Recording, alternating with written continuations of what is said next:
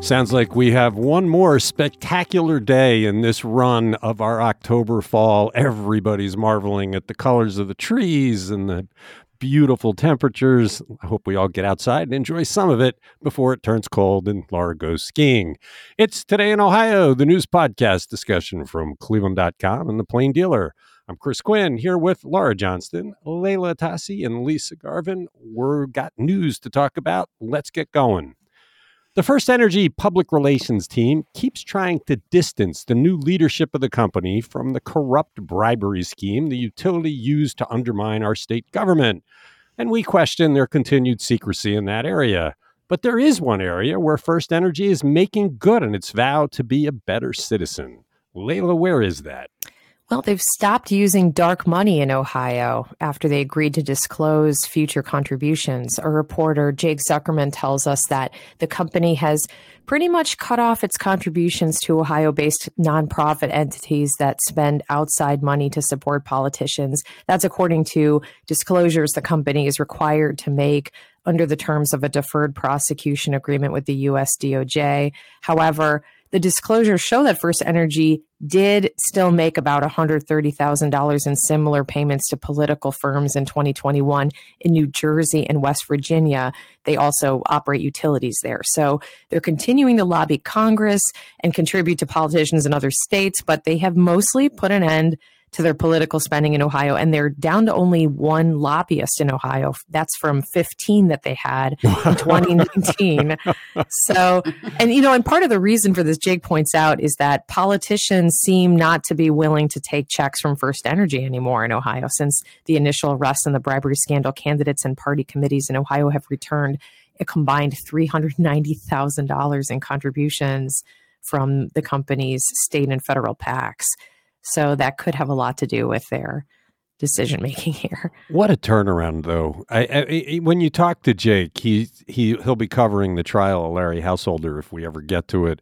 And he views it as this is going to be the best illustration we've ever had about how government in Ohio works. And the way it worked was FirstEnergy bought and paid for it. I mean, you talk to people that have been around a long time, the power they wielded in the State House was overwhelming. And now not. I mean, if you listen to this spending, to go from 15 lobbyists to one, that's amazing.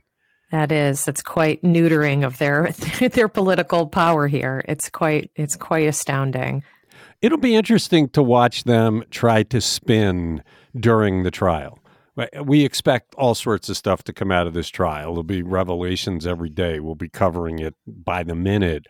And FirstEnergy is in the middle of it. They were the lever that got everything moving. So they're going to be dragged through the mud, and it'll be fun to watch them try and say, "Yeah, but that's not us anymore. That's not us anymore." Renewed squeaky calls to clean in Ohio now. They send lots of press releases about how they're cutting the trees down around the power lines, and they're doing good things for the community. But that's going to be an interesting time. It's Today in Ohio. J.D. Vance and Tim Ryan were supposed to have just two debates in their battle for Rob Portman's Senate seat, but now we have a third on the horizon. Lisa, who's sponsoring this one, and will it be nonpartisan? This is very unusual. They will be appearing together for a third time. Well, not really together, but on November 1st in a televised town hall in Columbus. It's hosted by the Fox News Network. So the candidates apparently will appear separately, and they'll each get a half an hour to take questions from the moderators, Brett Baer and Martha McCallum, and also from the audience. This is the first time that Fox News is presenting both candidates to their very conservative audience, so it ought to be interesting. This forum has been in the works since summer. They pitched the idea, Fox News pitched the idea to both Vance and Ryan campaigns, and then the talks escalated recently after going nowhere, and then they finalized this forum over the weekend. So it will be their third debate. The first one was October 4th by the Fox 8 affiliate here in Cleveland, WJW. That was televised statewide. And then there was one October 11th by WFMJ in Youngstown, but that was only local, although you can find it on YouTube. So yeah, this is interesting. I don't know about bipartisanship, but this is the first time that Fox News has ever hosted a Democratic candidate that I know of. Yeah, but is this going to be like Bob Costas calling a game where they're just all in for one side? I mean, I salute Ryan because he's walking into a rigged game. Fox News is not legitimate news. They're Yeah. completely the state media of the Republican Party pretending to be news. I guess Ryan is not afraid. He's been very, very straight in the way he's tried to appeal to voters. The New York Times had a story this week saying he's been running away from the D in his campaign materials. He's just running as Mr. Ohio. But this should be interesting. I wonder why they're Yeah. not facing off. I wonder why Yeah. it's one at a time. That's an interesting way of doing it. But I think also Ryan, too, may appeal to some Fox News voters with some of his centrist and maybe even, right of center views. So, maybe he thinks he can pick up a few votes there. It'll be hilarious if they ask Vance softball questions and then they turn and, draw their fangs into Ryan, the true Bob Costas on the Yankees kind of treatment. Be fun to watch. Do you remember Hannity and Combs? Remember Sean Hannity used to have a Democratic guy, to get the two of them together, but all he did was just dump on this poor guy Holmes. Yeah, and that's what I would expect Ryan's going to get. Fox News is all in for Vance. They've been attacking any Ohio journalist that dares to examine Vance's record. It's been a very strange period with them. It's Today in Ohio. I had hoped to avoid assigning a story on this, but so many readers sent notes to ask about it that we figured we did need to explain. We talked a little bit about it last week, Laura, but why has the term Indian summer fallen into disfavor, replaced by the term second summer? Because while there are a lot of theories about why the term Indian summer came to be used, some of them are derogatory. And this one in particular is that this weather is a trick. It's deceitful. It's something that's given and then taken away, like the term Indian giver, which is outright, derogatory. So that and nobody necessarily knew that. I think it's a term we had used for a long time without thinking about where it came from. But when you brought it up, I think it really resonated with people to kind of it was a conversation starter. You wrote about it in your subtext account from the editor. My mom asked me about it. And, it's been this stretch of, I think this will be our fourth day of just lovely, want to spend all your time outside, sunshine. And so people have been talking about it. It's an odd one. I got a bunch of notes from people, they had the idea that you've destroyed my memories of my childhood because we can't say Indian summer. And I'm thinking, well, it's not the name that you remember. It's going outside in this spectacular weather. And if it's offensive to some people, who cares if you change it? But this was a pretty strongly held sentiment in the people I heard from over the weekend. There's the Fox News watchers who just call me woke and call me names. But then there were others who were just taken aback. It happened very quickly. I wasn't aware that AP had changed its style on this a couple of years ago. And I think a lot of people were not aware of it either. And that's why it was such a talker. Yeah, absolutely. The style guide that AP that we all use to kind of be consistent in our writing states in no uncertain terms, do not use terms such as Indian summer. But there are actually, if you don't like second summer, there are a whole lot of terms that this kind of weather has been called over the years. In Europe, it was an old wives summer. So okay, that's maybe better. I'm going to get super offended by that. There's a St. Luke's summer, St. Martin's summer, the halcyon days in Greek mythology. I had no idea referred to a period of weather at all. Mm-hmm. So, but I you know what, my kids were playing outside last night. They were rolling around in the leaves and playing on tennis on the driveway. And I'm like, these just everybody just treasures these because they will be gone soon. I sat outside on my porch doing work yesterday and I just didn't want to come inside. Okay. Well, the story explaining all this is on cleveland.com, and it's proven to be a popular one. People want to talk about it. It's Today in Ohio. Cleveland Mayor Justin Bibb is promising housing for all using American Rescue Plan cash to deliver, but a bunch of people stand in his way. Layla, who are they, and what is the obstacle they pose? Well, Stimulus Watch reporter Lucas DePrilli has been covering Justin Bibb's Housing for All initiative. And the initiative includes $68 million, $35 million in incentives for public and private housing, $10 million in home repair funds, $5 million for a revolving loan pool to benefit small and minority contractors, and $18 million to address homelessness and provide affordable housing.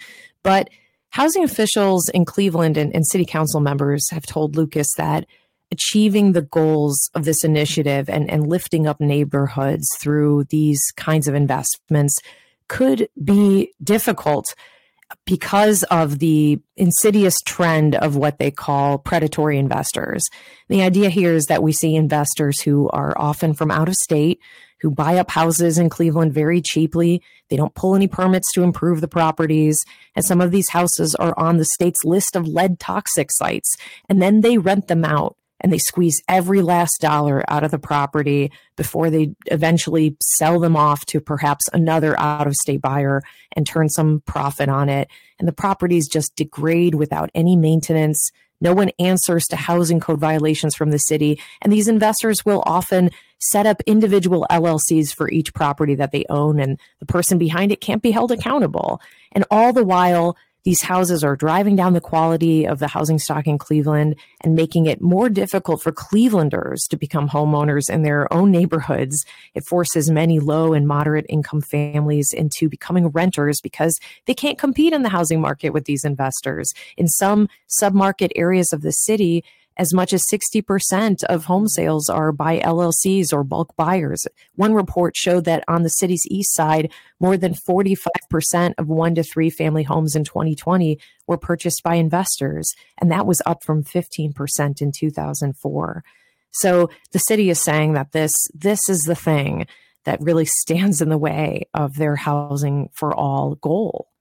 But there was talk a year or two ago about passing a law where anybody who was out of the area who owned property would have to have a person that was responsible, that was local, that somebody would be the contact for the city. Somebody could be hauled into court to answer for the violations when you can't reach them. What became of that? Did they decide? I don't recall, but remember recently they've been trying to, they've been discussing, there's the legislation to allow housing code violations to be sent to property owners without certified mail. That they're trying to bypass that part of the system just to get these in the system and get the system rolling on these violations. But again, even if the owner pays fines, it doesn't force them to fix the property. You still have these houses that are just degrading and rotting in the neighborhoods and just wreaking havoc on the housing stock. You hear about this more and more. Realtors are upset about it because they have people that want to buy houses and they can't get them because they're getting snapped up by the investors who, like you said, they let them rot. They take all the money they can get out of them and then they dump them. But this is a problem. So there's not really a solution here. They've just identified the problem. Yeah, I think, right now they're trying to figure out what is the way around this because they're trying to set people up for home ownership and to build some equity and wealth. And this is standing in their way. We can't be the only city dealing with it. Go ahead, Lisa. No, but I do have to say, and I do read the local real estate transfers that are published in the Sunday Plain Dealer, and you will see houses that go for sale in East Cleveland for $3,000. And then you'll see homes that with contiguous addresses, $10,000 each that were all bought probably by the same person. So, and I do know from the article, they say that Cleveland and East Cleveland are particular targets of these predatory investors. So, I mean, I don't know what these homes look like that are $3,000 and $10,000, but they are out there. And I'm sure investors can write a check for 3 homes. Boom, boom, boom. Mm-hmm. But other cities must be dealing with it too. I wonder if anybody's come up with a solution. You've got to be able to hold people accountable for not following the housing code. I mean, if you don't fix your house, they can haul the owner into court. And if they can't reach the owner, I guess what you're saying, Layla, is they just assess fines and eventually there's a lien on the house. Yeah. I mean, Lucas's story opens with one such case where this guy ended up with so many fines and delinquent taxes that his bill was higher than the selling price of the property. Like the value of the property was less than what he owed on it. And he was just I think he lived in Hawaii or something like that. He was like a ghost. Wow. Sad story. It's Today in Ohio. In one of the many sinister schemes a lot of people use to steal or undermine the 2020 presidential election, two right-wing conspiracy theorists use robocalls to deliver falsehoods on the east side of Cleveland and in East Cleveland. Now they're facing the music for their crimes. Lisa, what's the latest with these two? Yeah, these two guys, neither of them Ohioans, 24-year-old Jacob Wohl of Irvine, California, and 56-year-old Jack Berkman of Arlington, Virginia, pleaded guilty in Cuyahoga Common Pleas Judge John Satoulis Court this week to telecommunications fraud. That's a fifth-degree felony. It draws up to a year in prison, and they will probably pay the maximum $2,500 fine on this. The sentencing will be the 29th in Judge Satoulis Court. They actually faced more counts of telecommunications fraud and bribery, but 14 counts were dismissed as part of this plea deal.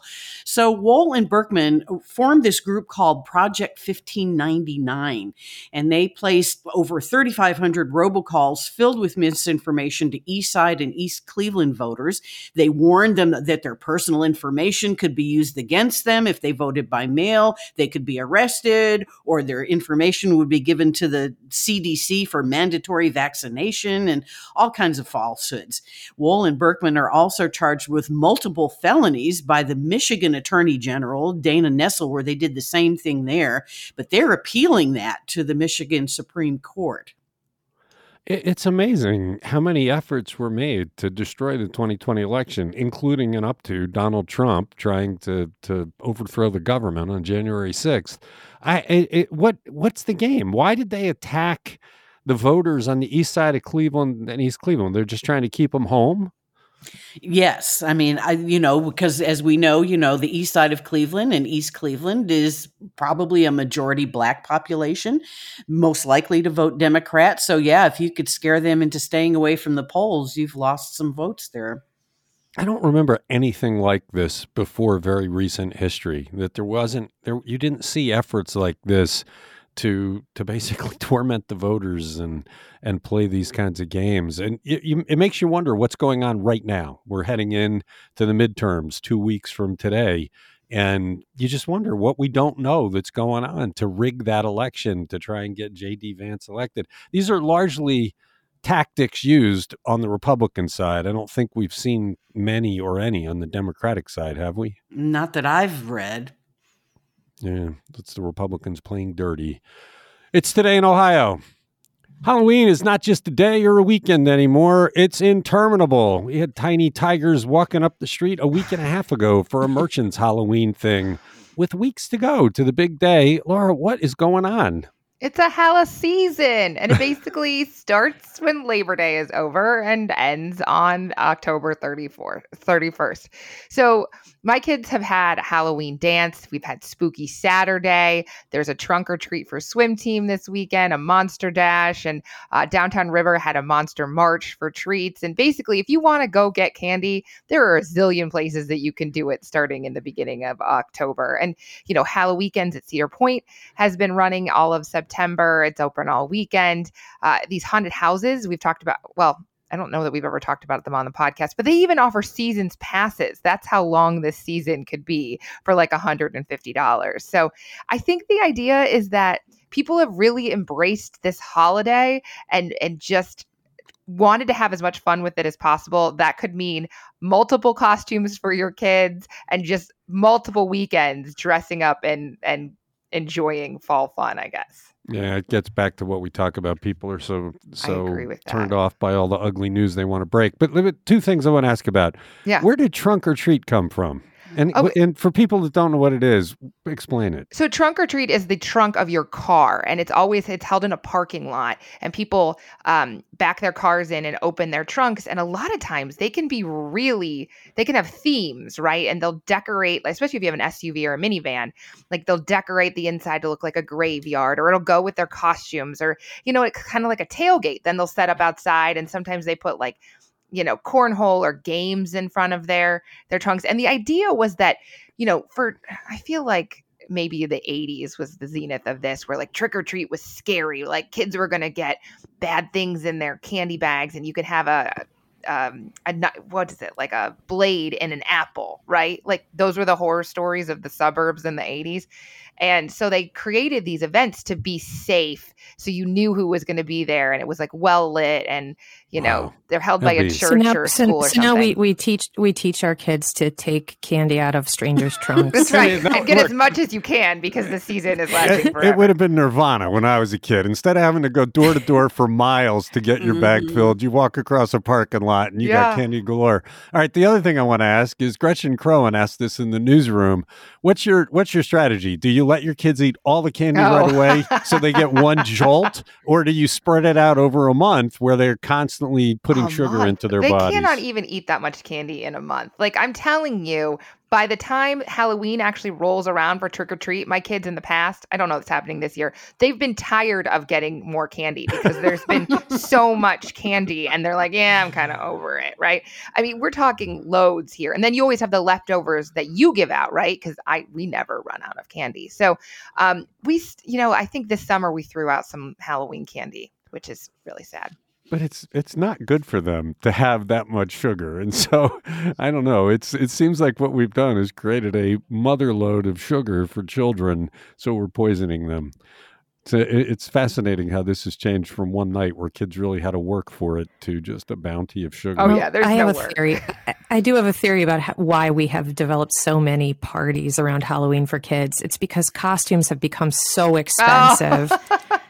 And so, if I'm going to pay $40 for a kid's costume, they're going to wear it until it's threadbare. Well, but I also think it's not just kids, right? Look around. My neighbors had inflatable Halloween decorations in their yard when the pool was still open. Okay. And I was like, okay, that is too early. But people really like decorating for the holiday. There's graveyards and giant spider webs, and this 12-foot skeleton that Home Depot sells for $300 sold out for the third year in a row on the first day it was available on July 15th. And there are three in my neighborhood, 3 12-foot skeletons in my neighborhood. I wonder if this is like Sweetest Day, where it's a Northeast Ohio thing, or whether it's global. I suspect it's probably global. I think it is. I think it's this, Christmas has, the connotations that there's gifts and there's a lot of work that goes on with it. And there's like a religious part of it. And Halloween is just like pure fun. Like the only point of this holiday is to have a good time. It's Today in Ohio. Sounds like Cleveland resolved the dust-up it had over $17 million in American Rescue Plan money dedicated to lead abatement. Layla, we talked about it last week. What's the resolution? Yeah, they got this train back on the track, but last week's debate over it was kind of intense. So, by way of background here for listeners, back in the spring, the city had contributed $17 million to the Lead Safe Coalition for a variety of lead abatement programming, but that money did not include funding for more thoroughly addressing the most severely lead contaminated homes, which was important to Mayor Justin Bibb, apparently, because last week he attempted to rectify that by pulling back $5.5 million from that $17 million that was already promised to the coalition and reallocating it to the most severely contaminated properties. And some members of council, namely Carrie McCormick, was totally upset by this change, especially because it seemed that there was some disagreement over whether the Lead Safe Coalition had been brought into the loop on this amendment to the legislation. But this week, it appears they've reached a compromise because last night, council approved that amendment to the original funding, and it meets Justin Bibb halfway. It gives $3 million to cleanup of severely contaminated properties not covered by a U.S. Housing and Urban Development grant. It gives $1 million for lead-related code enforcement, and then $13 million to the Lead Safe Cleveland Coalition for loans, grants, and loans and grants to make homes lead safe, training lead safe professionals and testing. Those were the original purposes for the money.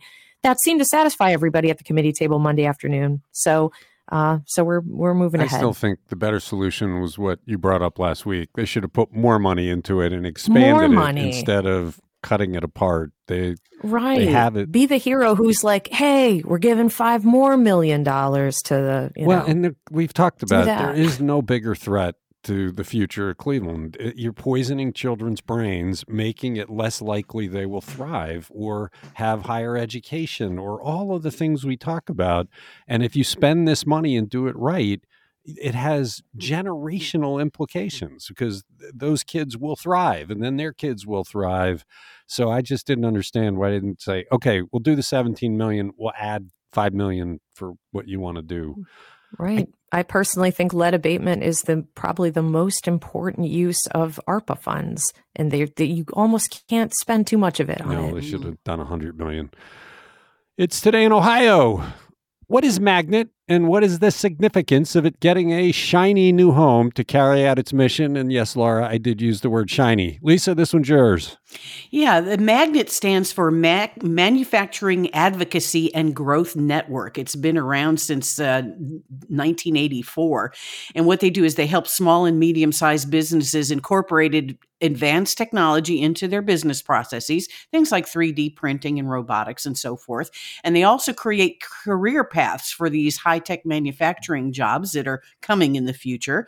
So they used to be in a CSU-owned building on West 25th, but they're moving to 1800 East 63rd inside of the old Margaret Ireland Elementary School in the Huff neighborhood. They had to completely renovate the school. It's a 1962 school, very mid-century, kind of bland looking. So they spent $18 million to jazz up this building.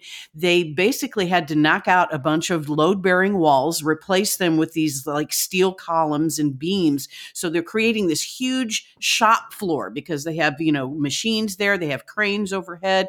They have 2-story, high windows to let in all this natural light. It sounds wonderful. So basically the CEO of Magnet, Ethan Karp, says he wants to dispel the myth that manufacturing is dying in Northeast Ohio and that jobs are disappearing. He says it's 20% of the employment in 24 counties of Northeast Ohio, and it's half of our area's, gross domestic product. And he says we really need to train the new generation of welders and maintenance techs and engineers and so forth because, and I just read over the weekend that there's no electricians because they're all old and they're all retiring. So they really need to work to replace this aging and retiring workforce. Yeah, it's an interesting story. Everybody's trying to get workers, but the manufacturing sector is huge, like you said, huge in the economy. And if they don't have the workers, it does harm the economy. Steve Litt was pretty excited about this in the story he wrote about it. It's on cleveland.com. It's Today in Ohio. The Rock Hall is Cleveland's unique attraction, and we're coming up on the induction ceremony that garners the headlines each year. It's in Los Angeles, not Cleveland, but the Rock Hall stages exhibits for the new inductees. Laura, what do we know about this year's plan? They just released it a few days ago. Right. So all of the inductees are going to be honored in this new exhibit, and the artifacts include the Gibson blues hawk guitar that Dolly Parton played in her 2008 Backwoods Barbie tour. There are handwritten lyrics from Simon's You're So Vain and the outfit Eminem wore during the Super Bowl halftime show. So you'll get to see Pat Benatar's coat from the Invincible video, Ian Hill from Judas Priest's Fender jazz bass, and Cotton's acoustic guitar from the 1950s. So a lot of really cool things. Obviously,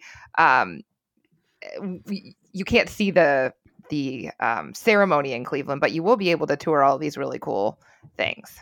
Yeah, and I don't think they've announced that there's a simulcast at the Rock Hall. In past years, when it was out of town, or sometimes even when it's in town, they've let people who couldn't afford the pricey tickets or travel come to the Rock Hall and see it on a big screen. But I haven't seen that. There have been some years where they didn't do it because somebody rented the place out for a party. So I wonder whether there'll be any place for Clevelanders to go to celebrate this. This museum is unique in the world. No one else has one. It really does put Cleveland on the map. And so the more they do to emphasize that, the more attention it draws. Right. So the ceremony is November 5th. You can watch it on HBO starting on Saturday, November 19th. So I guess it's 2 weeks later, but the closest I've been is inside the Rock Hall. They have that theater where there's like a video of all of the, I don't know if there's all, but a lot of induction ceremony moments, and like the sound is really great, and like the seats rumble and you do feel like you're there. So that is very cool. Yeah, it's a big night. We'll be there. You can check out breaking news about it on cleveland.com. It's Today in Ohio. That's it for Tuesday. Thank you, Lisa, Layla, and Laura. Thank you for everybody who listens to this podcast. We'll be back on Wednesday.